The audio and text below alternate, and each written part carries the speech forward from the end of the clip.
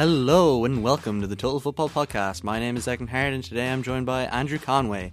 On this week's show we'll be reviewing the Premier League with some European review action as well as previewing the upcoming Champions League fixtures. Serious foul play. A tackle or challenge that endangers the safety of an opponent or uses excessive force or brutality must be sanctioned as serious foul play. That is, a red card. Sadio Mane this weekend, boot connected with Manchester City's goalkeeper Ederson. If you've seen any photos or any video of this, it's pretty brutal. We were not for a second saying that Sadio Mane intended to lodge his studs into Ederson's face. No, I don't think he did. He didn't. Who does think that?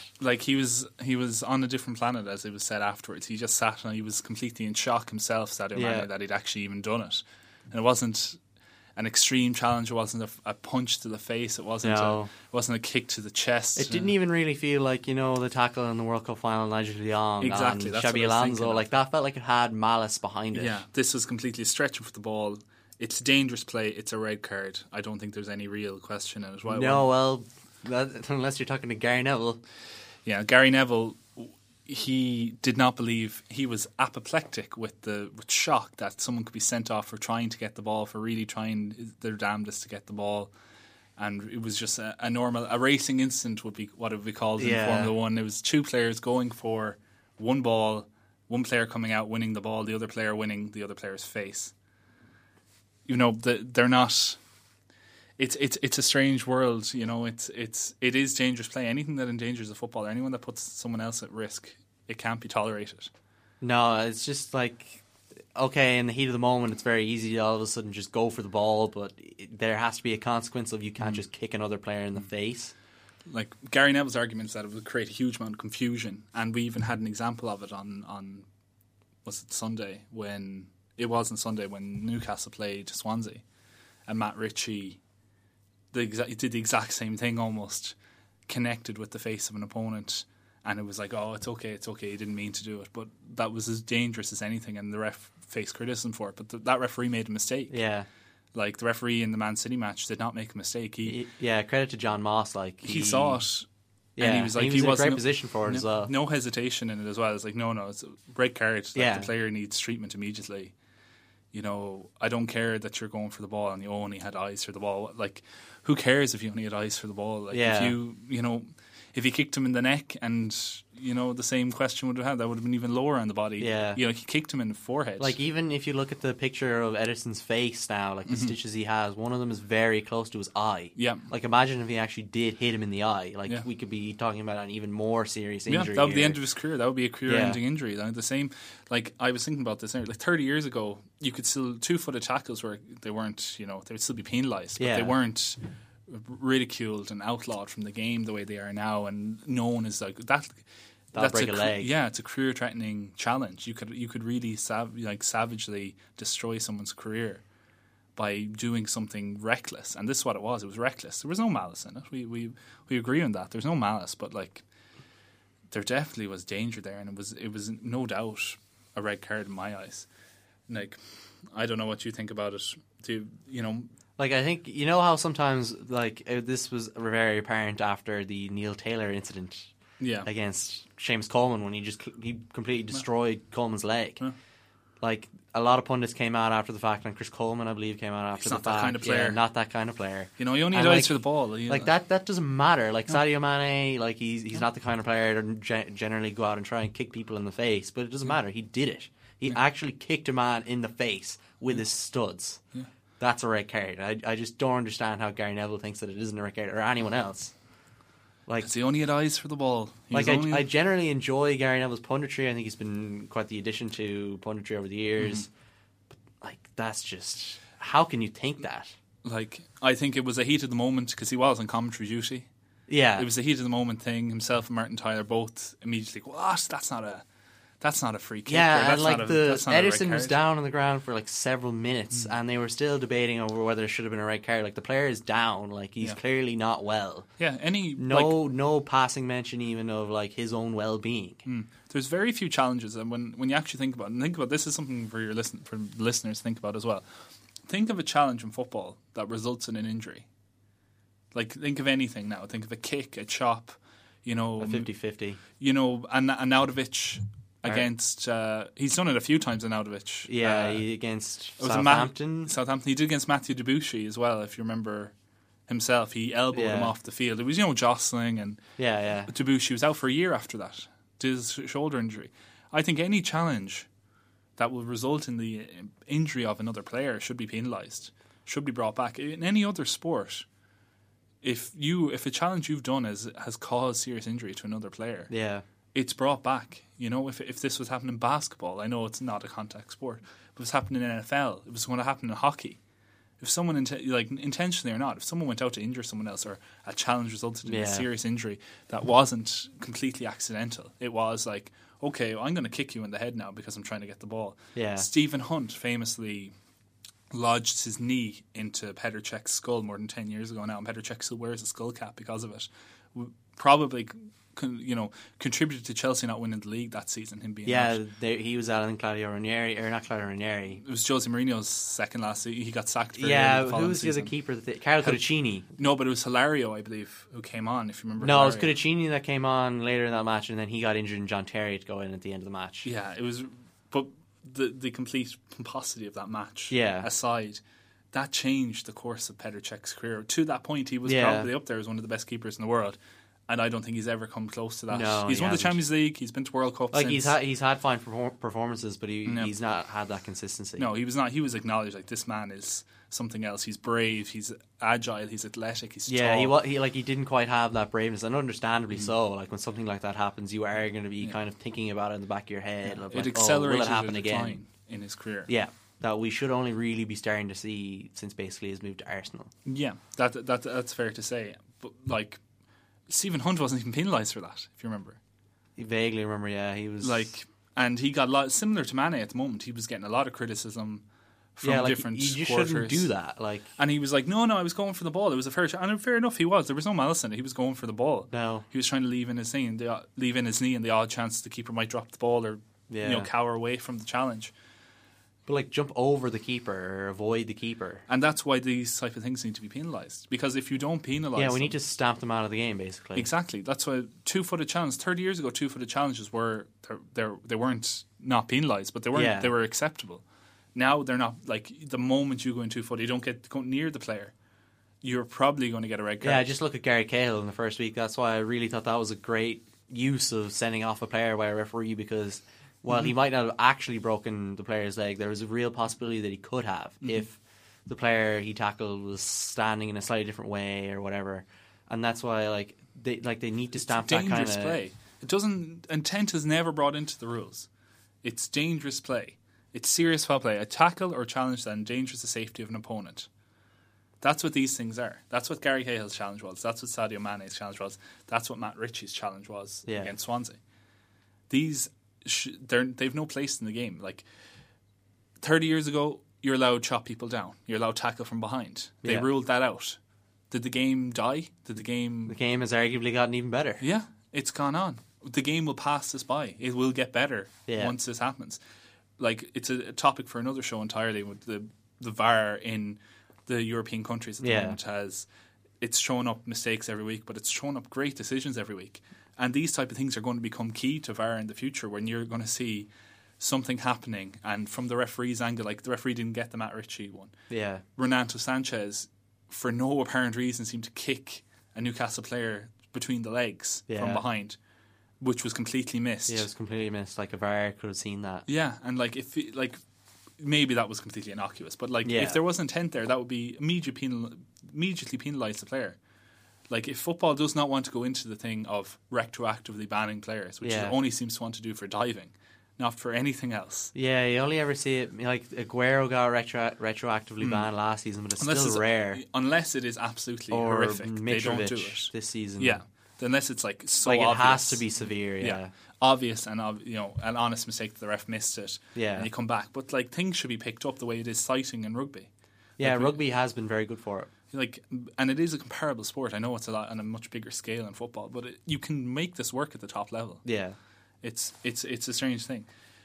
No doubt this did change the results Oh yeah. Like Liverpool weren't out of the game at all. No, it was 1-0 at the time. It It was completely changed how Liverpool would have had to go about the rest of the match, and they just kind of seemed to give up, really, especially after the second goal. Yeah, it was very reminiscent of. We spoke a lot about it last week or the week before last week at this stage when Liverpool played Arsenal. Yeah. And Arsenal seemed to just give up at a certain point in that match. Yeah. Liverpool seemed to we've been hard done by, like, if you want to say, like, Liverpool have actually appealed that red card. Yeah, they're appealing the length of the red card.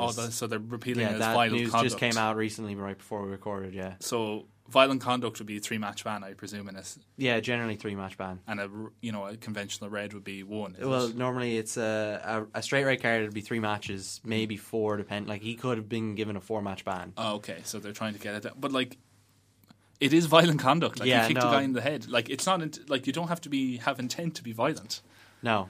It's a strange, like, a strange appeal. Like, if you're walking down the street and you accidentally turn around and elbow someone who was walking directly behind you, like, you didn't intend to elbow that person, but you've still injured that person. Yeah. It was a violent assault, whether it was meant or not. Yeah. Like, Liverpool do a prior on this. I remember Luis Suarez and Patrice Evra. Yeah. Their racist comment, and Liverpool appealed that to the end. Like, maybe it is showing loyalty to the player that they're showing they're not leaving behind. But, like, Liverpool seem to be bad at picking these battles. Yeah, they are. They're like, these are not noble. I remember Kenny Dalglish's post-match interview after that Manchester United match. What did he say? He was still, like, obviously he was brought up because Suarez he was done his suspension at that point, I think, or he played in the match anyway, and they asked him about it, and he was very angry, adamant that the player wasn't that kind of player. Oh, yeah. It's always that argument. They're not that type of player. They're not that type of player until they are that type of player. Yeah. That's my view of that. And Sadio Mane does have a nasty streak to him. He has stuff happened before. Yeah, he got sent off last season against Southampton, I think, actually. Yeah, against his former club, and he had a bit of a reputation. He's a bit of a reputation for a hothead. Now, at this point, I do not think he was being a hothead. No, I think it was just a racing 50-50, incident. yeah. That's this is what it is. But Liverpool completely collapsed after that. They conceded a goal. They conceded 2 goals technically before the end of that half because they had 1 disallowed. Man City had a goal. Was it not 2-0 at halftime? It was 2-0 at halftime, but Man City scored a goal that was disallowed for offside. Yes. And then almost immediately scored again, and a goal that was an offside. And almost identical moves. Both one was from the right hand side, cross in, header in. One was the same player scoring it, Gabriel Jesus. And then the same again, De Bruyne left hand side, cross in, goal. But I think while the Sadio Mane incident is clearly the biggest talking point of this match, like Liverpool did concede 5 goals as well. Like they were fairly routinely beat, but Man City, I feel like now have kind of gone under the radar despite this very good performance, especially for the first goal. I thought Kevin De Bruyne's pass for Sergio Aguero was an absolutely amazing pass. Like he completely split the defence and took out about 4 players from the game. Yeah, it's like Man City.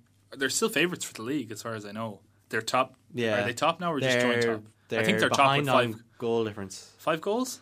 I think they're on 8 goal difference, and United are still on 10. Okay, so they're still they're up there basically at the top of the league. But yeah, it's still early days and everything for it. Like, what were they at in terms of the first 3 matches? Yeah, they were so much better today or Saturday.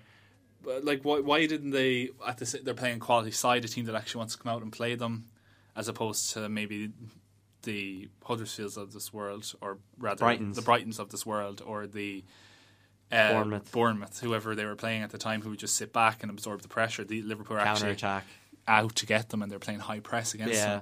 Like, I want to talk a bit about Man City because Liverpool were not bad in the time before they conceded that first goal. No. They cut them open multiple times. Salah had Otamendi's number. Like, you wonder why he didn't score himself. Like, there was that chance. Poor finishing. Yeah, he was known for his good finishing in Italy. He scored 19 goals, I think, last season. Yeah, that's a great number for his He was very prolific at Roma, but there was one chance in particular where he just opened up his body and very clearly was trying to hit the bottom corner. And he just couldn't hit it straight at the keeper. Hit it straight at Mignolet. Ederson. Ederson.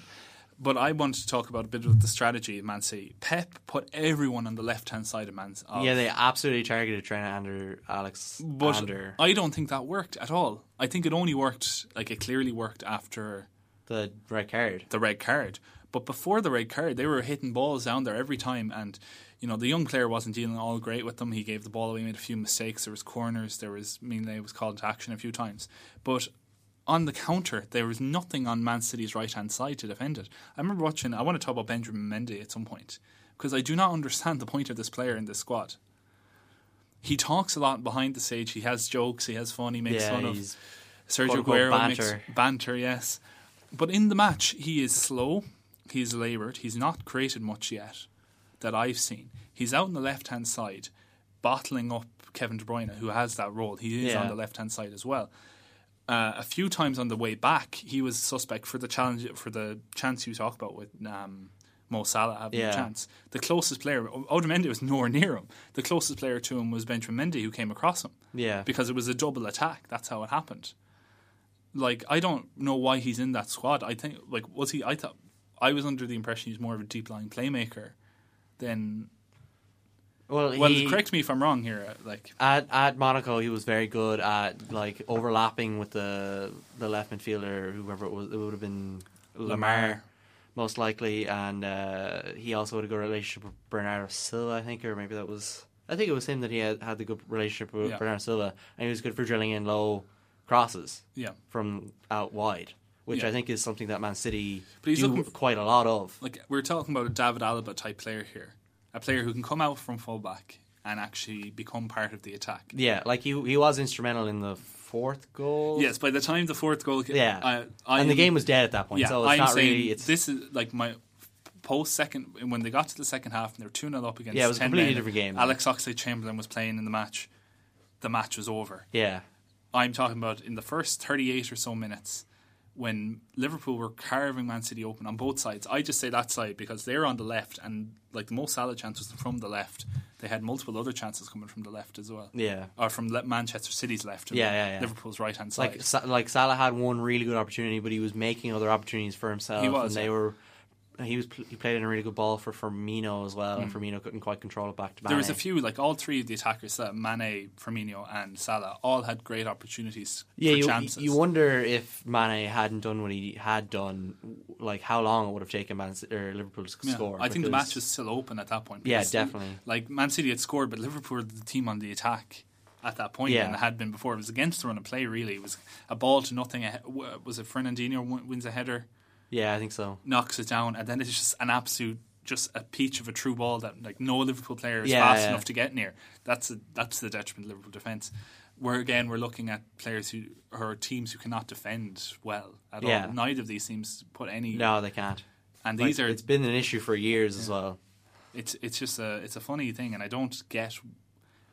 Yeah, maybe it's a case of he's only played 2 matches now. Maybe we'll see more he has to grow accustomed to it. I just noticed he was very slow, laboured, was getting in the way of his teammates. He's not long back after an injury as well, so maybe that'll be perhaps. When Man City actually click, it might be a different story. They haven't clicked and they won 5-0 at Anfield. Yeah, or Etihad. At the Etihad. Maybe I'm reading a bit too much into it. Mendy hasn't clicked yet, and I'm writing him off already. It was kind of interesting that Aguero passed that ball to Jesus for the second or third goal. I can't remember which. Yeah, and they made a point to go over with each other. It's I don't think that Aguero and Jesus don't get on. I don't think it's a personal thing, but professionally, I don't think they quite gel that well on the pitch. I think one should be playing and another should be coming on, and they should be rotating the two. Yeah, but neither player is a player that wants to be on the bench. Exactly, it's a difficult situation for Pep. They didn't have Sterling this weekend, so you can't really say about this match in particular. I think going forward, it should be a case of playing Sane and Sterling out wide with one of the 2 strikers up front. But I don't think he's going to do that at all. That was when they played at their best last season. It was, but he's bought all these Monaco players. He has to fit them into the team. Yeah, we haven't seen much of Bernardo Silva at all. No, not at all. Maybe he's still adapting. And maybe he could have played outright instead of Sterling on Saturday. True, but I don't think he's a player. It depends on how I get the impression that Pep is closing in on himself at the moment. That he's going to play a very narrow midfield, and he's going to rely heavily on his fullbacks. He's invested heavily in Kyle Walker, and he's invested heavily in Danilo and Benjamin Mendy. He wants these players in there. If he's playing wide forwards who are trying to send crosses into small strikers, which Aguero and Jesus are, there's no point in that. They need to draw them back in to cut them inside if they're playing that type of wing formation, the classical Dutch system. Yeah. I don't think he's going to do that. I think he's going to play very narrow, a solid centre midfield, and solid strike force. And I think he might be able to fit both Aguero and Jesus into the team if he does that. Yeah. I don't think he's going to, because I think he's going to play De Bruyne and then one of... Yeah, you have to play De Bruyne in that team. You do, because he's their best player. And David Silva as well. That's the thing. It's going to be one of David Silva or Bernardo Silva or Sterling or Sané is going to be in that attacking unit. It's going to be very... they're going to have a lot of games this season, obviously, but it's still going to be very hard to find a place for... a system and a place for all these players. Yeah. And that could actually be their disadvantage come April or May, come the business end of the season, when they need to be knocking out 1-0 wins or 2-0 wins to grind through the title. Yeah. Well, if Pep doesn't win the title this year, I don't see him staying in the longer term. It depends, I suppose, how close to the title and how Mourinho, good the Champions League performance was. I'll put it this way: if Mourinho wins the league this year, I do not see Pep being in England next season. Perhaps. I'll predict it now, but that's just how I feel about it. It's a bold prediction. City are playing in midweek this week as well. Yeah. They're playing against Feyenoord away in the Dutch champions. Feyenoord. You probably expect that plays right into Pep's system. These ironically, broad Dutch managers. And Liverpool have a chance to rebound immediately against Sevilla, which isn't the easiest. Is that match. Home or away? It's at Anfield, so at least they have that. Yeah, you always kind of think of Anfield during a Champions League match is it's one of the most difficult places to be. Yeah, in it's an football. impressive atmosphere. But they'll have Mane for this match at least, because what type of psychological state? If you saw him on Saturday, he collapsed to the ground and just in shock, and he had to be helped off. Yeah, after a few minutes, and he kicked one of the stretcher bearers' gear. Yeah. But I think there was no malice in that either. I think it was complete more shock. A frustration at himself, perhaps. He was in complete shock. He wasn't there at all. He wasn't present in his mind. No. But in the upcoming Premier League fixtures, it'll be interesting to see how they cope without him, because he it really he's their main goal scoring threat. He is, and he's their main creative threat as well. Yeah. He's the one that's creating and scoring. Declan, it's okay. They have Alex Oxlade-Chamberlain now. He'll solve everything from a central midfield role that he'll play out the wing. That's why he was signed. I saw a great analysis of Alex Oxlade-Chamberlain actually by I think it was Michael Cox, where he was and this is a problem with certain English players as well. It's not just limited to him, that he plays more like a rugby player. He runs forward with the ball. He's very good at running forward with the ball, but he can only pass it backwards. And I thought that was he hasn't yet mastered that. Yeah. Technique yet. It's an interesting one. I'm very keen to kind of watch him again for a full 90 minutes to see how does often he just run like a bull. Yeah, how often does he actually pass backwards? An interesting match all in all, and huge talking points about physicality and football coming out of it. Man City 5, Liverpool 0 is still quite something. Yeah, if you'd said before the match, there'll be 5 goals in this match, you'd probably think a close 3-2 affair as opposed to just a 5-0 thrashing. The league is throwing up some weird results already. In isolation, if you were to take Man United, or if you were to take Arsenal losing 4-0 to Liverpool, and then Liverpool immediately losing 5-0 to Man City. Sure, I look forward to Arsenal beating Chelsea 6-0 this weekend. It'll be an interesting tie, I'm sure. The other team at the top of the league, the team in Manchester, the other team in Manchester as well, Manchester United. They are 100% record. The only 100% record left in the Premier League. It's over. It's dashed. Taken away from them by the mighty Stoke, who we both predicted to go down this season. Yeah, I think we've posted a curse on Mark Hughes and Stoke that they're going to get to the Champions League now. Yeah, reverse curse. Yeah, because so far all of his signings have gelled and worked out. Yeah, they've just kind of low-key had a fantastic summer. Yeah, Peter Crouch is still there, he's still knocking I saw around. him shaking hands with Mourinho after the match. It was quite funny, the height difference. Yeah, Mourinho's a small man. So, United, Lukaku still scored. Yeah. Mkhitaryan still half assisted, I guess. Yeah, he played very well again, and the United attacking unit seemed to work quite well. But again, this is stuff of last season where they get ahead and they can't close off a match. Yeah, it was uncharacteristically poor defending by Eric Bailly, who has up to now he'd been very good up to now, but then on Saturday I think that's the worst performance I've seen from him. Shaqiri did you see when Shaqiri did one turn, another turn. Yeah, and then eventually Bailly just tore into him. Yeah, and it was just like, you're getting frustrated. And that was on the edge of the box. Yeah. Like, if Bailly wasn't thinking, it could have given away a penalty. Yeah. And that even, would have been... even Phil Jones, who, while he's consistently been injured over the years, under Mourinho, he has been playing much better than under the previous regimes. He, again, was just very poor on Saturday. And what do you think about Victor Lindelof then, the person who Phil Jones came in for? He's not fit enough for the bench, according to Mourinho. Yeah. Not fit enough. He might have to play on Tuesday against Basel because Eric Bailly and Phil Jones are both suspended. He will, but this comes back to... Do you remember Luke Shaw? Not fit enough to play for Man City. It's similar enough to Henry Mkhitaryan as well last season. Yeah. That maybe Mourinho's looking for scapegoats in the squad. That these big signings, they're not good enough for me. They're not the players I wanted. I was confused why they signed Victor Lindelof because they have an abundance of centre backs. Like Marcus Rojo's out for Christmas, but when he comes back, they'd still have him, Chris Smalling, and the two that play on Saturday. I think the anticipation was they were going to sell one of Phil Jones or Chris Smalling. Yeah, I thought they would sell Chris Smalling, but it never materialised. No offers materialised, I don't think. I think there were maybe a few, but they were very low in comparison to the valuation that United would have of Smalling. Yeah, which would be they spent a lot of money on him when he was a teenager. Yeah, I think they'd expect like 20 million or something. At least that. In this market anyway. Yeah, in this market. So with that as well, it was a 2-2 draw.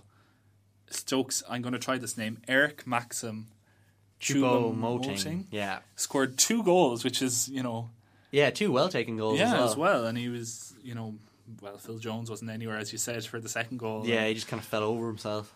It's weird. And Mourinho complained that without Marouane Fellaini, his team were nothing. Yeah, he's a calf injury, I think. But he had 8 6-foot-plus players in the outfield. Yeah, you would think that Nemanja Matic or Ander Herrera would be able to take on the physicality of Stoke. Well, Lukaku was up front. Lukaku's famously one of the most physical players. They scored in the from a corner as well, yeah. just to show. And this is actually another thing that's kind of anecdotally, it's maybe not anecdotally, but it's kind of tangentially to the conversation. But last season, United scored an incredibly low amount of goals from set pieces. This season, they scored from at least 1 goal in a set piece each match. It's the Mourinho effect. He's changing the way they're playing. It's bizarre. They've gone from being absolutely atrocious at corners to actually looking like they might score from corners. Among other things, Mourinho complained that United were the only team who tried to win that match. Yeah. To which Mark Hughes got very angry about. Among other things, Mark Hughes gets angry about, saying that his team actually passed the ball around.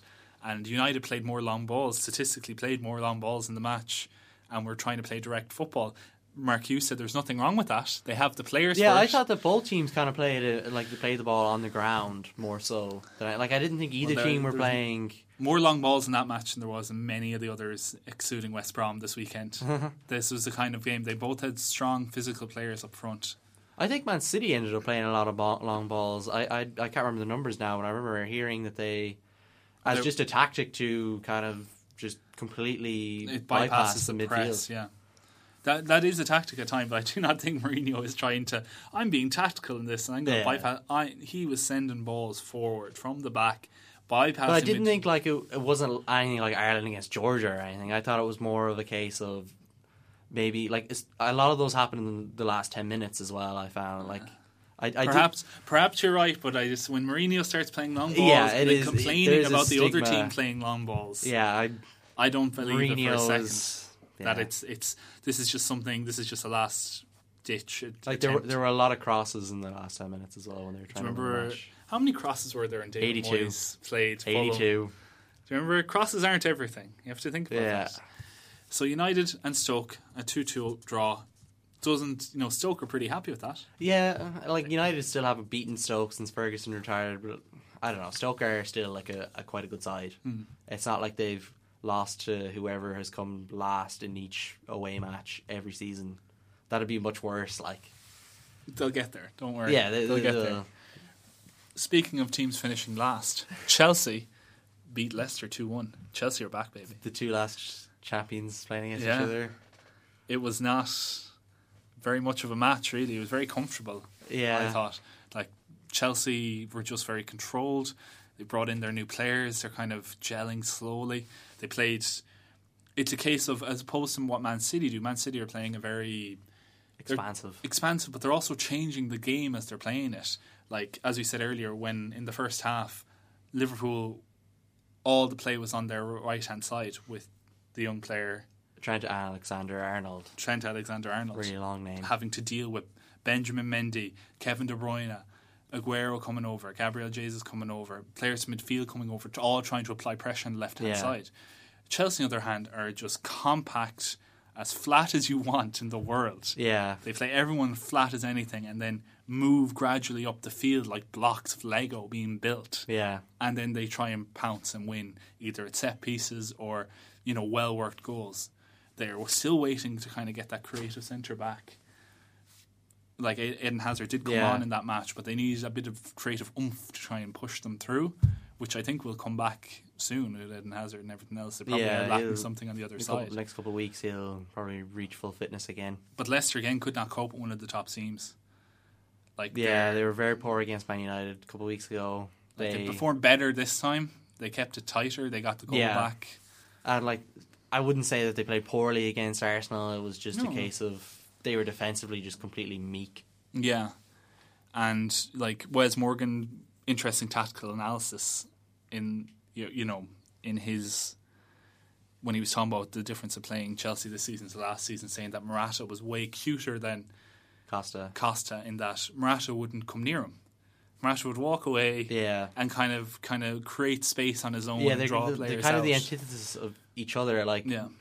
Costa lives for the fight with the defender. He loves getting stuck in and taking on someone like Wes Morgan. And distracting them from play, creating space for the players that way. Trying to get in their head, whereas Morata is...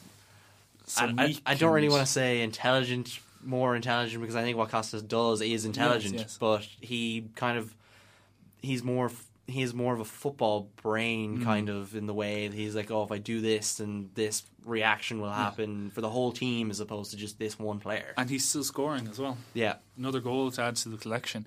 This week, Chelsea probably let a lot of the kids out, and Eden Hazard probably has a good chance of playing the full match. Yeah, against they play Qarabag. First time they've been in the Champions League, I think. I would remember a name like Qarabag. True, yeah. So I think it is. I think they're impressive enough in getting to the group stages and fair play to them, but I think Chelsea are going to have this even if they put out a few of their kids, that whichever are left. I don't think there's many left from the 52 or but one the academy. One thing I noticed while watching Stoke, to kind of go back there for 1 second, because it will tie back into Chelsea, is Kurt Zuma was fantastic against Manchester United. He took on Lukaku, and Lukaku did score, but he kept Lukaku quiet at times as well. Kurt Zuma has pace, he has strength. Yeah, he has power. He has everything that is required. And he can play with the ball. Yeah, of a modern footballer. I don't know what's happened to him at Chelsea. Why did Chelsea sign Antonio Rudiger when they have Kurt Zuma? Rudiger's a different player to Zuma as well. No, but he's taking up a spot on the team. He is. It's as if they took Christensen back and they signed Rudiger. Yeah. Christensen is...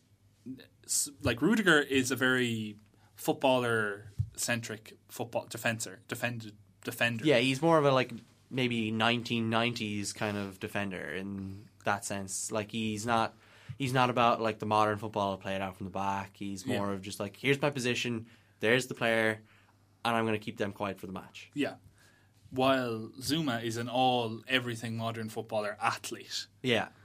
And I don't know why that didn't mesh with, someone who had Giorgio Chiellini and Bonucci, very similar to Zuma in their team, and he wouldn't keep him around just to have him, because they're he could even have just played in this match to try to give him a chance to impress. Yeah. But I don't know. I think there's something afoot there. I think he'll be for sale if at all possible. I know he signed. And he'd be a great signing for even someone like Tottenham or Arsenal. Yeah, he's proven it already. He's already shown up against Arsenal. He was very good. He was very unfortunate with his injury. It was a pure fluke. Oh, it was a terrible injury. And it kept him out for ages. And I think maybe Chelsea might have a concern that's affected him even now. But look how well he's playing. Yeah, based on the evidence, he was fantastic. He was the best player on the pitch for me. Yeah. Jack Butland made a few saves, but I think Kurt Zuma made more game-saving tackles, to be honest. Yeah, that was the thing. Just an interesting tactical thing I heard about the Stoke Man United match, just to go back to it as well, since we're already segueing into it, that Charlie Adam... they had a weakness was identified by They found a weakness in the Man United team, which was just Paul Pogba. Paul Pogba likes the ball. Yeah. And he likes being the centre of attention. And he likes to drift away from Matic. Yeah, so all you have to do is go around Paul Pogba and you have complete access to the Manchester United defence. Yeah. And I think that was an interesting one for going forward, that maybe Matic isn't the impenetrable fortress Yeah. that Man United want. I think to maybe make him Ander believe. Herrera will start to play more again now, because I think he's the kind of midfielder that, like, there's a huge difference between him and Mata in a defensive sense. What was the point in signing Paul Pogba? Well, Pogba is the creative outlet for the team. But is he?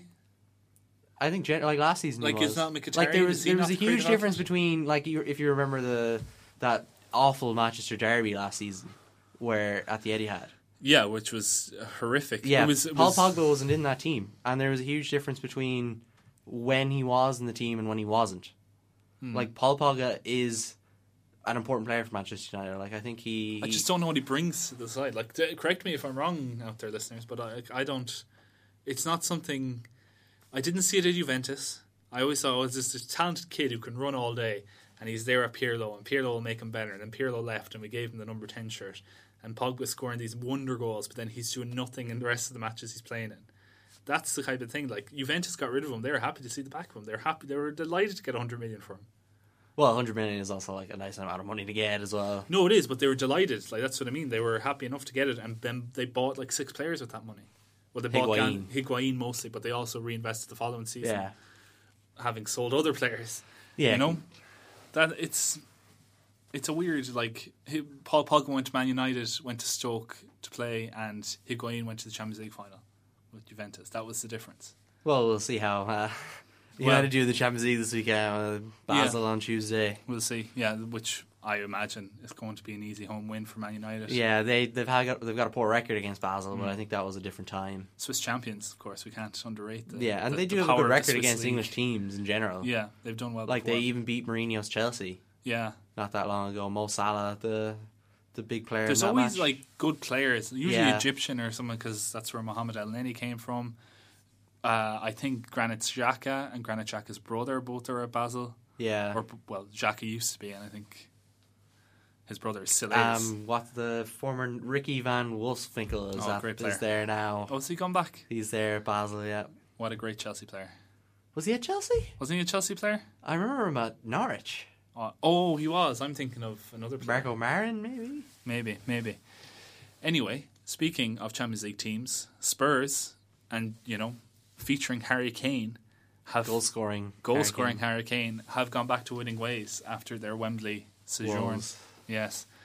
Everton, again, have been appalling. Yeah, against another top 6 opponent. Not even coming close to scoring. Yeah. Being pinned back. Like, I noticed Harry Kane undid his curse. Well, he's the confirmed curse has his been. He's confirmed it. I suppose He's confirmed it. Like, he could not score. He couldn't hit a barn door with a banjo in August, and then he comes on, and he has Even September 1st for England, they played Malta on September 1st, and he scored in that match. It's funny like that, but like even this match, he just took a pot shot from outside the box, and it goes into the top corner. It was more of a cross, really. Well, yeah, it was more of a weird.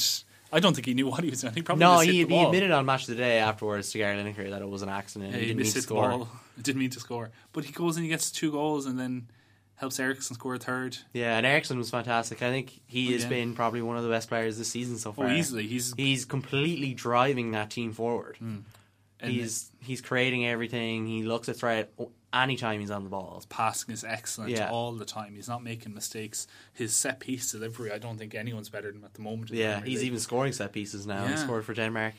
He's back to scoring ways after years without scoring from a free Yeah. kick. You know, it's weird, but like Everton are the bigger worry here. They were, you know, at the beginning of the season, they started so well. They were impressive. All their new signings. They even seemed got to that work. 1-1 draw against Man City, which was considered impressive at the time. Yeah, and they played well in these matches, and they're still bringing through youth. And then it stalls at Chelsea. And they can't do anything. And then it gets worse against Spurs. 2-3-0 defeats, isn't it? Yeah, it's just very back And to they back. play Manchester United on Sunday. It's not with a good a trip to Atalanta. in between. Which yeah. isn't a nice trip either, because No. Atlanta are still a good side. Yeah, they've sold a few of their players, but they're still a quality side. Yeah, and I don't know what Everton are doing. The whole like terrible black cloud that's hanging over Wayne Rooney at the moment. Who knows what that'll come to? And it seems that Everton have just hit some kind of metaphoric wall and are dropping down. Like, I'm not sure what they're really at. Yeah, it just seems like Coleman went to go sign a striker on deadline day and he couldn't get one. Like, the team completely lacks pace. Yeah. And for a team that lacks pace when they're playing a lot of games, and they're going to be even slower from tiredness and fatigue, and it's the fact that it's kind of getting them already. Like, it feels like Leighton Baines team looks selection ancient now. Like, and you know, he's still playing, and like they are missing Coleman. They are, and it's a struggle because he was someone that was an outlet. Yeah, at the moment, he gave them width. He did as well, because at the moment they're playing out from the back, but they're not getting anywhere because the two teams they played, Spurs and Chelsea, do apply a bit of a press to them.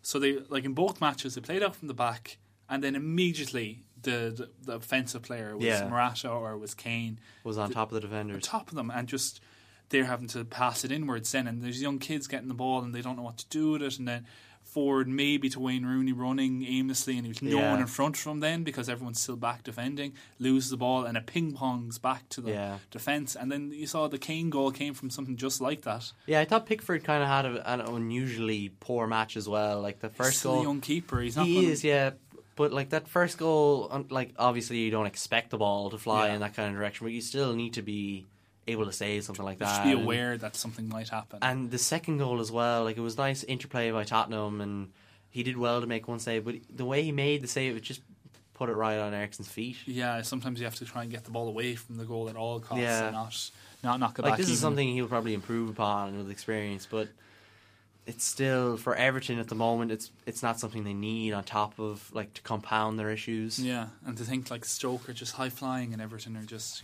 losing matches after matches against these teams.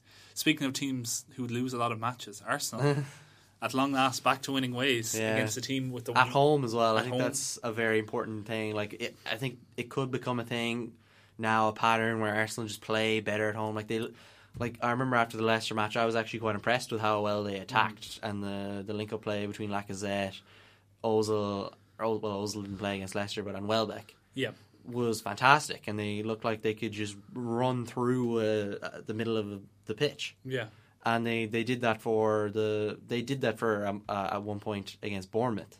But unfortunately, whoever the referee was didn't allow advantage for whatever reason. Yeah, but they completely just passed their way through. They swarmed. It wasn't even like, say, we were talking about Manchester United a few weeks ago and how they just run through the middle. Like, they passed their way through the middle, which is a very different thing, and it's even harder to defend. Yeah, you see Arsenal, as they say, Arsenal on their day are an offensive match for anybody, but they're defensively still aren't great. But Arsenal were comfortable. They didn't really have to do much to win that match. Bournemouth are probably the bigger talking point from that match. This is now 4 consecutive losses. Yeah, although to be fair, they've lost to the Man City and Arsenal in 2 of those. They have, but at no point, like Man City, maybe they showed a bit more guile and they scored goals. Yeah, they were unfortunate not to, get a point. But in this match, they showed nothing. There was infighting and there was a lot of arguing on the pitch. Now, some pundits might think like, "Oh, it's good we see fight." They care. Yeah, but like they were arguing, passion. Exactly, they're arguing on the field, and it's not looking good. And Eddie Howe was on the side screaming at them. He was either screaming at them or he was sitting down in the dugout, not looking like he knew what to do. He made changes; they didn't help. He did have injuries during the match, but like they created very little against a team that was weak in Arsenal, that had injuries of its own. That for the last 12 minutes played with 10 men due to an injury. Yeah, Arsenal, Coughlin had to go off injured, but they created nothing. They had an extra man, and the man that Arsenal lost was a defensive midfielder. Like Mesut Ozil playing defensive midfield. It is not what you want, but that's what they had to play against, and yet they were comfortable. It's a strange. Bournemouth are a bit of a worry. Yeah, second season. Their next match is against third season. It's third season already. Yeah. Third season syndrome may be hitting them at last. Like it's catching up with them. Their signings have not gone well since they've been in the Premier League. No, like I would have thought that Nathan Ake would bring more solidity and Begovic to the defence, but he was cut out for the goal. And I can't blame Begovic. Like he did something I haven't seen in a football pitch in a very long time. Saving a ball from Danny Welbeck, I believe it was. He managed to burst it entirely. Oh yeah, out of sheer anger. Because he was so cross to the players and are all around him, and Nathan Ake, one of them. Ake did not have a good match. No. But who have they signed in the Premier League era? They've signed Defoe as well this summer. Barely had a Jordan Ibe. Jordan Ibe was a complete disaster. 15 million, that's a lot of money. It's nothing now in this it isn't, market, but last summer it was. It was, and it was a complete disaster for the club. they've still they don't have an identity at the moment. They're all looking to the manager, and he's not helping them. They're not passing well. They're not playing a long ball game. They're not defending well. Unless they sort themselves out soon, they're going to be in that relegation battle. They have a Friday night match coming up this week, which is already a 6-pointer. It's against Brighton, who got their first win this weekend. Who are back? They're already They're already 3 points off Brighton. Yeah. It's not a good place to be. No, Brighton are most likely going to go down. It's not good. Speaking of teams who've also lost a lot of matches this season, shared at the foot of the table without scoring a goal this season. Well, if you include the League Cup, they have scored against Ipswich. Yeah, they haven't scored in the Premier League. Haven't scored in the Premier League. The fast, the vibrant, the exciting Ajax-driven Crystal Palace lost to Burnley. Very unluckily. They did pepper the goal.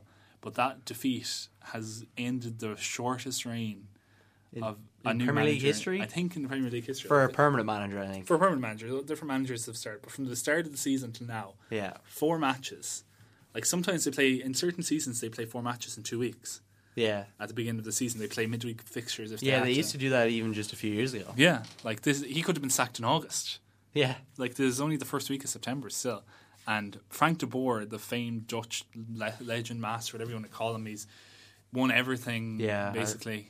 Barcelona legend, Ajax legend, Even as a manager, he was very successful at Ajax. But he's had, 57 days or something at Inter? 77, or 80-something days. Yeah, very short reigns at Inter and at And then it was Palace. 77 days at Crystal Palace. But Steve Parish, the very funny interview has been risen today of Steve Parish when he announced Frank de Boer as manager back in the summer, saying that, Crystal Palace fans, they're not really engaged. They don't care what type of football we play. Meanwhile, they've signed an auteur manager who all he cares about is how the football is played. He doesn't care it's about going to the be results interesting. at all. What happens to someone like Riedewald now? Who knows what happens to half that team? Yeah, half that team was brought in by De Boer this summer to try and play this new type of passing football. Which after 4 games, maybe if a few chances went in, would have yielded results. Yeah, there was the chance that a clip of this kind of went viral after the match of Scott Dann in the 88th minute playing striker. Yeah. And he missed the easiest chance he could ask for. That's just... Because he's a defender playing up front. He is, but it just feels like at this point the players are just contriving to get the manager's side. Maybe. Not intentionally. But I don't think he'd lost the dressing room. There was a lot of... No, it seemed like there was just a complete and utter breakdown in the relationship between De Boer and Steve Parish. Yeah, Steve Parish it's a bad sign when your boss is tweeting bad things about what your job. Yeah, and I think it kind of reflects poorly more on Parish than it does on De Boer. It's as if he doesn't know what he's doing. Yeah, especially when he brings in someone like Roy Hodgson. 70-year-old Roy Hodgson. I couldn't believe he was 70 years old. Yeah, and who, in fairness, he's been around the block. He used to manage England. He's managed, but is that an impressive achievement now, though? Well, he got them to tournaments. Saying that they didn't perform very well at those No, tournaments. they didn't, and that's the key thing as an England manager.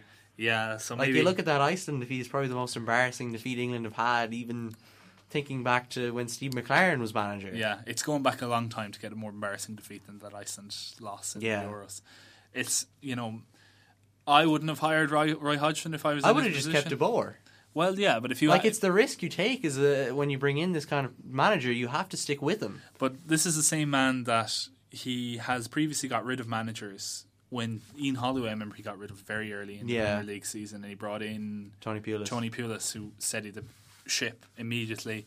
When Tony Pulis left, he got in Alan Pardew nearly immediately. There is a thing about him losing managers earlier in the season, hiring someone to steady the ship. Did it last year with Sam Allardyce as well. Yeah, and then Sam Allardyce retired. That's the thing is, Sam Allardyce retired from club football. Mm-hmm. If that happened all of a sudden, I don't think he even anticipated doing it himself. What was Stephen Parish's plan then? He didn't seem to have one. No, he seems to be he's not thinking about the club at all. Yeah, it's he has football people who make football decisions for him, and then he just, without any kind of knowledge or any kind of know-how or experience, seems to overrule these football people. Yeah, and make his own decision.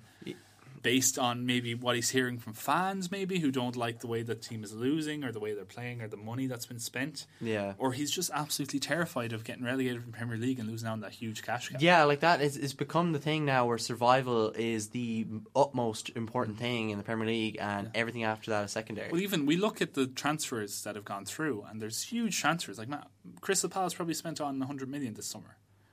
They've spent 30 million on Christian Benteke last summer. Yeah, but Mamadou Sakho cost something similar. 26 million this summer. Similar, all the players you mentioned earlier. Riedewald was about 10 or 12. Yeah, like these add up, but like they're still pale in comparison to the amount of money Crystal Palace are receiving. Yeah. From the Premier League for the UK TV rights alone, let alone external ones, let alone sponsorship, everything else that stadium comes in revenue, with them, stadium revenue, all of that like dwarfs the amount spent on the team. Yeah, and all that adds to Steve Parish's investment. He'll either make the money himself from taking dividends or taking stuff out of the club, or it's adding to his investment value, so when he sells the club it'll be worth even more. So he is personally making gains from this without re-injecting it into the club, without backing his managers. Like, I think maybe the best thing for Palace this season would just be get relegated at this point. Like, I know it's very early in the season, but like it's very harsh. But it might just be the best thing for the club, because the club clearly is just so zoned in on surviving the Premier League that maybe failing to do that might make them broaden their horizon. It's always dangerous because there's always that talk when Alan Kirby left Charlton famously, and then dropped down immediately. And they're in League One now. Yeah, and they're like, it was much better when we were in the Premier League. Yeah. Even if we were just about finishing and surviving every year. You know, that's the reality of it. Like, fans will not want to get relegated. Like, Sunderland maybe the only club I know of in recent time where it's probably better for the club to get relegated. Maybe Aston Villa that time. Although in both cases, like Sunderland are just in their first season in the Championship, Aston Villa in their second. It hasn't helped either club. No. Leeds famously got relegated. They're still they're just coming out of a disaster now. It's taken 15 years nearly. But I think maybe I've been a bit too blunt. Maybe the more broader point would be that it would have been better to get relegated with De Boer than stay up with Hodgson. Yeah, there would be more nobility in there. Yeah, but even just as a long-term project, like keep De Boer in the Championship, develop this possession football, bring in more players that are suited to this play, actually grow, and then come back up like Burnley with Sean Dyche. Yeah. And actually be ready for the Premier League. That's long-term thinking, and I don't think that's something Steve Parish wants to think about. At the time recording, Slaven Bilic is still in the job at West Ham. Yeah, we haven't confirmed yet. That match is underway at the moment.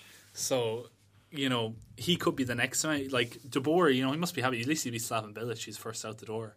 Yeah. Bilic also had a team that lost 4 matches in a row, or 3 matches in a row, maybe. They haven't lost the fourth yet. They're still 0-0 at the time of recording. So we can see where it goes. But De Boer, the first manager to be sacked this season. I didn't have that at the end of the season. I think I had Mark Hughes. I had this actually. If you remember my previews that are up on the totalfootball.tumblr.com, I did my previews for each club, and my Crystal Palace one looks rather outdated already. It's like De Boer is going to win the league. I think I predicted 8th or something with De Boer. Oh no, that's really bad now. 18th maybe. Yeah, at this point, I'll have to edit that maybe. Maybe. Can always go back and change. Yeah. Moving on to European football, we'll go to France first in our little dash around Europe. Yeah. PSG are clear on top of the league at last. You were watching this match closely. I'll let you talk about it. I did miss the first half, but I did see clips of the first half. The second half, Metz against PSG. Mm-hmm. Benoit Souquato. Yeah, famed porn star Benoit Souquato. I vaguely remember hearing that story. Harry Redknapp made him a porn star even though he wasn't one. And, you know, he's like, why are you calling me a porn star on like the internet and on newspapers? I'm not that at all. But PSG were actually kind of struggling to finish their chances, I suppose, more than break down Metz, who are at the bottom of the Liga table. They are considered to be relegation fodder at the moment, I believe. If you saw their team sheet at the beginning, most modern visual packages now show you a picture of the player walking towards you, and basically Metz squad had Benoit Souquato and then maybe 2 other players, and the rest of them were just blank robots walking at you. It was quite terrifying. If that was the team that they lined up, I think they would have easily beaten PSG. The result could have been switched. Yeah, easily. But they have no players, is my point. They are relegation fodder in France. But PSG were still, like, Cavani probably had a hat-trick in the first half alone. But then in the second half, Asa Okado, Tottenham legend, was completely unfairly sent off for a tackle where he completely just won the ball. And It's the power of a big club. yeah, after that then, like, the Mets fans were furious. They were booing everything that happened that PSG did in the match. But after that, it didn't take long for PSG to just go on a tear, score 4 goals in a matter of minutes. It was over before it was done. Like, and I found it worrying. Like, Mbappe played, he scored. But for Cavani's goal, it was the first goal. It was the one that put them in the lead initially. Yeah. Like, it was very strange watching Mbappe just standing beside Cavani as he scored the goal. Mbappe did not show a lethal cunning there. He could have, basically, if you didn't see it, Cavani rounded the keeper. Yeah, I can't remember who had the incisive pass. But he rounded the keeper, and then basically Mbappe's level with him. He's almost run into Cavani. But Mbappe was actually in an offside position as well. Was he would have been flagged for offside if he touched the ball. Maybe that's so why. Maybe he's more clever than I'm giving him credit for. I don't understand why he didn't just stop completely, though, because in a way it's almost it's worse for Cavani to have a player beside him. Especially that close. Like, it almost looked like he was about to fall over Mbappe. Well, he like jumped on him as soon as he kicked the ball into the net. Like, it was like Mbappe was like a dog chasing the ball, being like, he was excited, an excited child. That's youthful. Yeah. Maybe that's something lacking in football. Mbappe later on in the match, he tried to set up a shot, bounced back to him, and he volleyed into the top corner. He still got it was his a lovely goal. finish. Like, I think Mbappe is seems to be a great player. Like, he has the potential. We'll see how he does in the Champions League, I think. Yeah, I'm still a bit worried about PSG. I'm just worried about, like, defensively they look completely a shambles. You see Areola and his goalkeeping. They were unlucky. They were fortunate not to concede a second before the red card. Yeah. Like, it was a terrible finish by whoever it was, albeit in a maybe difficult angle. Different angle, but it was given him basically the goalie made a horrific mistake. And but their team is filled with that. They sold some of the defensive players this summer. Blas Matuidi is gone. Thiago Silva seems like he's not in the team anymore, even though I question his abilities as well anyway. But they have nobody else. They have very little fullback cover. They've sold Serge Aurier. Aurier's gone to Tottenham. It's like, what are they like? They've built it around 2 players. They've got Mbappe, they've got Neymar. Those players are great, but you've got nobody else, and if you have nobody else, 2 players aren't going to win you the Champions League. Yeah, it's just such an imbalanced team, and in not even like the maybe like Liverpool way under Brendan Rodgers, where it's like, oh, you'll score 2, we'll score 3, or whatever. It just seems like I don't know confidence in that. Yeah, once they hit a big team in the Champions League, I just think they're going to steamroll them. Yeah. Like, they're going to be playing Bayern Munich in the group stages soon. They're playing Celtic this week. Yeah. Like, that's in Celtic. Like, Brendan Rodgers, like, that's a really, like... He'll have watched a lot of PSG. Yeah, that's like, it's like they're a good unit. They work as a team. And, like, it could be a very good case of, is a team better than an individual? Yeah. It could. We'll have to wait and see. In other news in France, Monaco lost their famed record. Yeah, they got destroyed. What was the final score of that? Was it 4-0, I believe it was. Okay, I only heard about that today.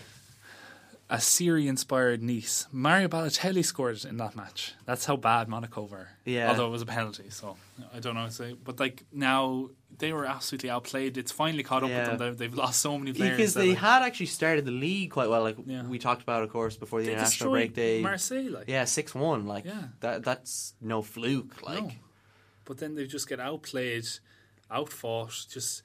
They're torn this way and that. Like, their defence, which has never been that great. No. Through the centre-backs with Glick. And their goalie, who I've also forgotten his name of. But they've lost their full-backs.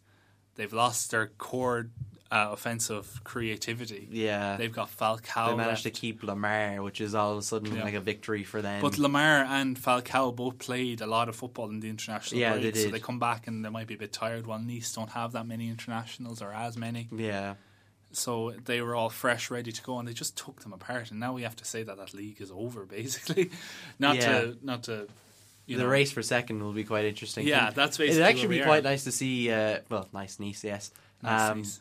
But it'd be nice to see them finish second after they were unable to qualify for the Champions League this season. Yeah, like a team that has managed to do what they have done. Yeah. It felt kind of harsh that they ended up drawing someone like Napoli, who were just that much better than They there. lost a few players. Yeah. And they weren't able to replace them, and they were Schneider wasn't ready on time. Balotelli wasn't there for the second leg, I think. Yeah, and Siri was unsettled by Barcelona Yeah. interest, and he had to be dropped because he wasn't able to play, and they lost 3 of their first 4 matches, I believe, in the league. Yeah, And then Napoli are just so good. yeah. Like, Napoli, I think, are one of the best teams in they're Europe. certainly one of the best to watch. Yeah, We'll go straight to Italy then, since we're speaking of Napoli. Napoli kept their 100% record going. They beat Bologna 3-0. Yeah. They were just phenomenal. The passing football. it's great to watch them. I keep meaning to watch more. It's of like, them. if you haven't seen them, if you remember what Barcelona were like with the second Champions League victory under Pep Guardiola, Yeah. when Messi was playing this false 9, it's like that. They're basically just passing the ball constantly. No one takes more than a couple of touches with the ball. They offload, move it around. And watching them play from the back as well. Like whenever someone tries to press, like I'd love to see. Like I can't wait to watch them against Man City, a team that will that would be very interesting. try and press them from press the defense, because the defense is so composed. They're the so way they're able confident to on the ball, pass yeah. the ball away around the press is fun. It's like you watch teams like Man City even on Saturday and how they try to bypass the press of long ball football. Long balls, yeah. Whereas if you watch Napoli, if they play Liverpool, I could just see them just passing their way around this incredible press. It's crazy how they got good so quickly. Like the manager just... People often criticise Pep Guardiola that he took over a great team Yeah. and made them better, made them greater.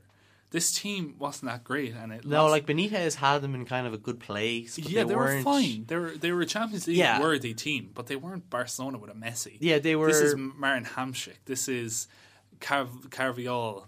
This is Pepe Reina in goals. Yeah. It's not. These aren't the best players in the world by any stretch of the imagination. And yet now they're playing like the best team in the world. They're playing as confidently as that Barcelona were playing in 2011. Yeah, like when they were coming second under Benitez, it was very much a case of, well, Serie A just kind of isn't at that level. Yeah, that this it is used the to best. be. This is the best we could get from these players. Yeah, Absolute best. whereas now Serie A looks like it's coming back into kind of, it's blossoming again. It's coming out of that dark age. Juventus are one of the best sides in Europe. The two Milans seem to be back, but Napoli are still up there. Like they were very close to Juventus last season. I still think they could win the league this season. Yeah. It would be amazing if they did. There's 2 other teams in Italy with a 100% record. Juventus, obviously, we've spoken about them Yeah, before. and Paulo Dybala has been fantastic since Again. getting the number 10. Came on as a sub and still scored Yeah. and created goals, and they won 3-0 at home. And Inter Milan, or Internazionale, whatever you want to call them, under Spalletti. Yeah, they just- completely transformed the team. Like I knew Spalletti But would he's do so reliant on 2 players, and they're very good players. But Perisic and Icardi, they're on a different level to the rest of those Yeah. players. They're just constantly. They scored both the goals again at the weekend. It's The thing with Inter Milan coming up this season as well is they aren't in Europe, which Yeah. could be an advantage for them in the league. And by the time they get to, they weren't able to spend last summer because of financial fair play. Yeah. So by the time next summer, you would think that they would be in the Champions League. They'd be able to spend that bit more. Spalletti's never won anything. Yeah, which that I is think the is thing. a block. He brought Roma. He was Roma manager last season. He brought them very close to Juve, highest points total. they've ever had. But in my opinion, it was never in doubt. I always thought Juventus were going to pull that out, and I feel that way again if it became between. And I kind of feel that way about Napoli just because of history. Yeah, history. If it's become Juventus, Napoli, Juventus, you would think would win that based on history. and Inter thrown in there as well. I know Inter have been more successful in recent times. Yeah, but I don't think Inter have the team to go the full season. Maybe Europe does become a bigger factor for the other teams, but I Yeah. don't think they will this season. Yeah, it's And I weird. don't think AC Milan are quite there yet. Like we saw, they got hammered this week by Lazio. Yeah, and Lazio were impressive, but Lazio were, they were Europa League, maybe challenging for Champions League spaces. Yeah, they'll probably challenge for the Champions There's League 4 spaces this year, Yeah. definitely. So They'll challenge, but I don't think they'll get one. yeah, but they did absolutely destroy Milan at Yeah. the weekend. Like Immobile, Chiro and Immobile, yeah. and they were fantastic goals of volleys Yeah. and well finished, well worked. One of them was a penalty as well, wasn't it? Yes. But like you need that. You do need that, but it was just, one of them was a flying volley. Yeah. You take it. You take whatever you can get. Like Milan were outplayed. They were down by a lot of goals. They had to bring on players and switch it around. Like Simeone, the manager of Lazio, he has it. he had Yeah. Milan in his pocket, and if they can continue that type of play against the other big time sides, maybe Lazio will compete for the top 4 positions. Maybe they could be kind of like a Liverpool in the case that they play better against the bigger teams. Maybe. It seems that way at the moment because the record has been great against the smaller sides. They Yeah. can't seem to break them down, but the bigger teams seem to be, Simeone has enough time to work it Wasn't out. it Lazio that won the Supercoppa against Juventus? It was, yes. Yeah. And I meant to say Inzaghi, not Simeone. It's Simone Yeah, Inzaghi. yeah. I just call him Simeone for some reason. In other European news, we'll skip over to Spain next door to Italy. Barcelona 5, Espanyol 0. Messi hat-trick? A Messi hat-trick, and not in a messy way. Yeah. Just a very composed Messi hat-trick. 42 he has now in his career, which is astonishing, really. Yeah, everything he's done in his career has been astonishing. Basically. Dembele, the 100 million man, came on, got an assist for Suarez. Suarez went for a bicycle kick, and Piqué nodded the ball off his toe to let it in, and Suarez got very angry over that. Just Barcelona were quite above. More importantly than that 5-0 win for Barcelona this weekend was that Real Madrid and Atletico Madrid, but Real more importantly, drew 1-1 at home to Levante. Yeah. Levante actually taking the lead. That's in that the match. second draw in a row as well. They've dropped 4 points already. We've seen in Spain before that 4 points is enough to decide the league at this point. Like they had early season draws last year as well, but I think that when it happens year on year and the conversation about the Champions League is coming back this week. The conversation that I've seen on the pieces, like their piece on the Independent is who will there's all this around the Champions League, but the one main question is who can stop Real Madrid. Well, looks like half the teams in La Liga can.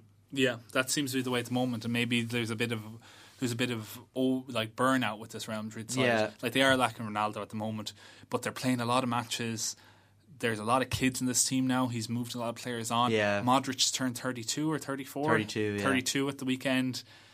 These players are getting on a bit. Like Bale is still complaining that he was injured last season, and maybe he should take more time out rather than Yeah, taking it seems more like he just painkillers. needs to wait till October maybe to just take the rest of this month off. Yeah, that seems to be the better for the side. And maybe last season, Real were so strong in the latter half of the season that this could be their way they're you doing mentioned it. the fact that Ronaldo's missing.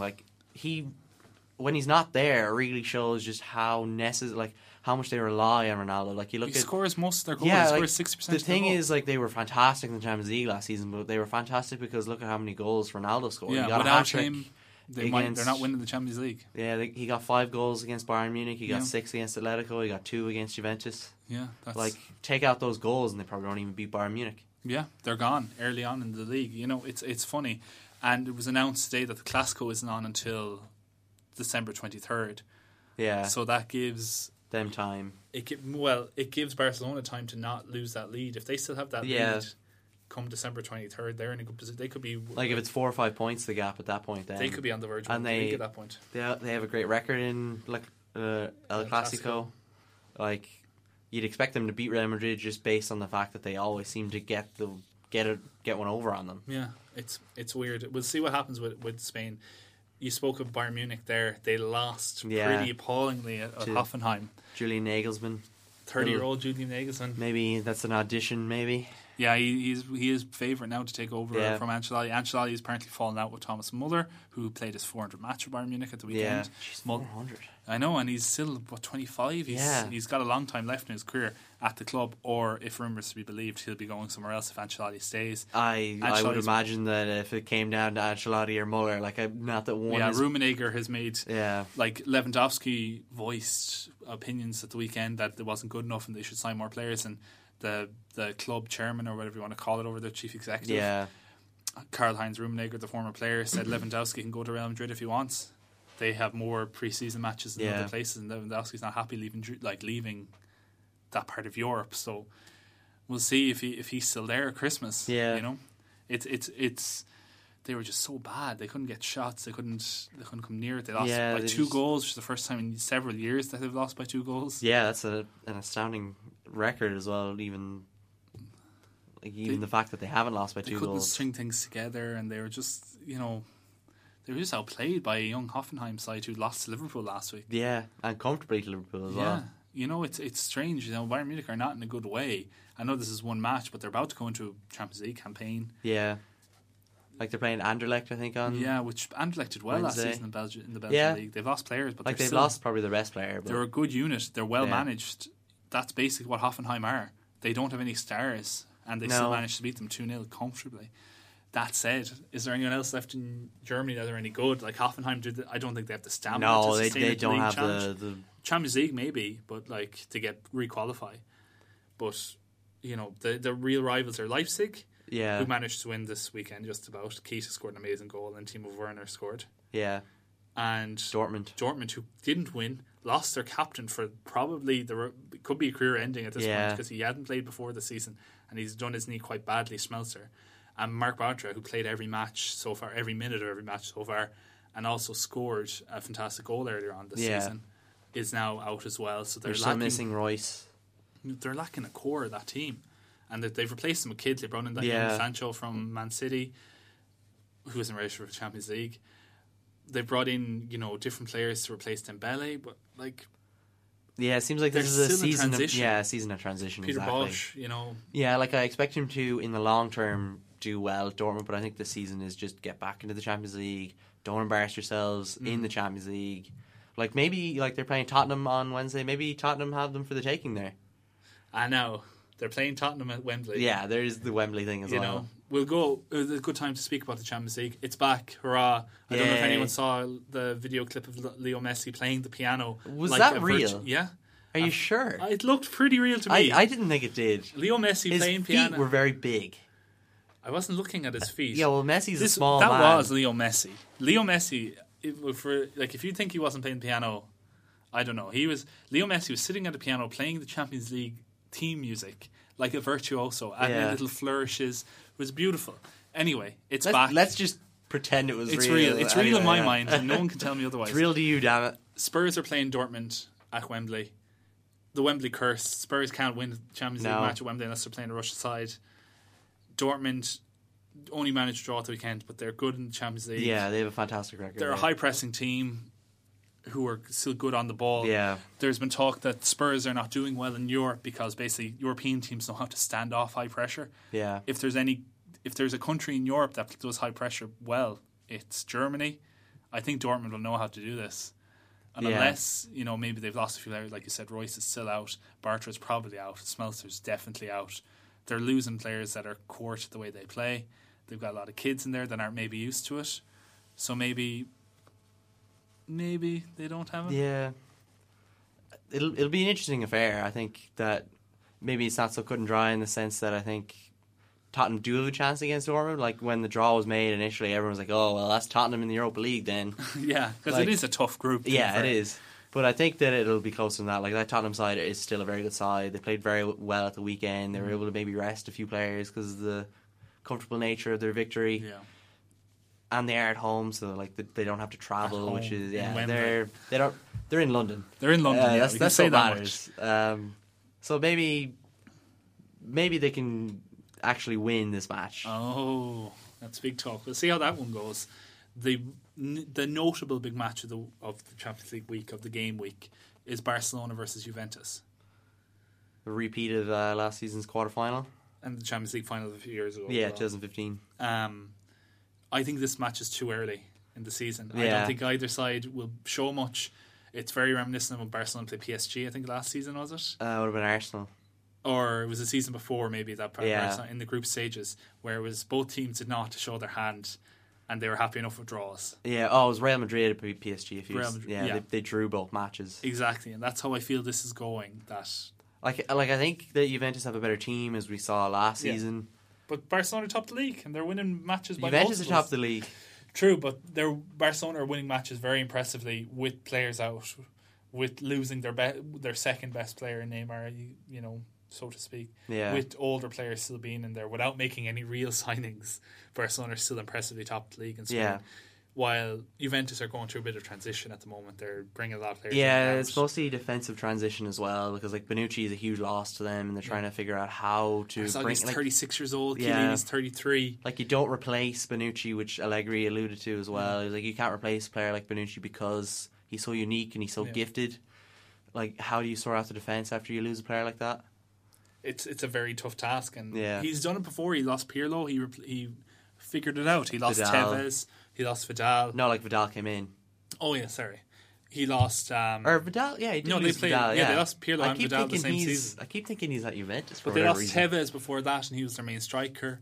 And they replaced him with, Dybala Yeah. and a few other players. They brought in Mandzukic at the time. Sami Khedira's there. Sami Khedira is in there now. Allegri's a good manager. Yeah. He knows how to change things around, and he will do something. They'll probably Yeah. change the way they play. They've been playing 4 at the back so far this season. Away. Sometimes they play 3, but I think he's settled on 4 at the back now, and that's the way Probably they're maybe going. play Rugani.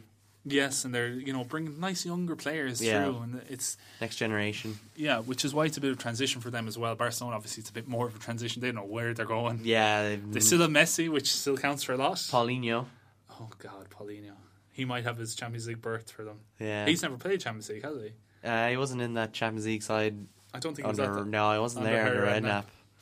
So it must be. Yeah, it's interesting. The other big match will be Celtic versus PSG. At Yeah, this Parkhead, could as be you actually a both really alluded. great match. Scott Sinclair, the Celtic winger, the husband or whatever of the Coronation Street Star, for soap opera reasons, has said that they think they're better as a team than Yeah, him and I think player. as a team they definitely are. Like I think Brendan Rodgers and He's well drilled. yeah, exactly, and like they are so impressive. Like the standard of the Scottish Premier League isn't exactly the highest, but they're still unbeaten. Like it's very easy to lose a match of football just through a lack of concentration. Yeah, like they haven't had that. Yeah, they have a bit of intensity about them. The problem with Celtic in the Champions League is, when they're playing the Scottish Premiership every week, they are the big team. Yeah, They are taking it to the smaller teams, and then they go to Europe and they have to beat the small team. yeah, they have to defend through completely their lives. flip what they're Yeah. doing. And it's a very difficult thing to cope with. Now they do have pace. They have Yeah. Scott Sinclair. They have other players. Like through the they squad, troubled Man Tierney. City last season and they had defensive issues. They did. They played very well last season in Yeah. the Champions League, and they were unfortunate. Yeah, that they they couldn't sustain they're it. very unlucky in their Champions League groups. Yeah. Like last season, Well, they that's got- what's going to happen when Yeah. you're fourth That's true. Yeah. seed, and it's not getting any better in No, in like and there's no Scotland. way to really fix that because when you get a difficult group, you have poor Champions League showing, and that just keeps you in the Yeah, fourth like seed. their coefficient suffered last season because nobody got into the Europa League, and they Yeah. got the Europa League because they had a hard group and they finished fourth. Like granted, that I don't think will come into play in the next few years, but it's still affecting them right Yeah, now.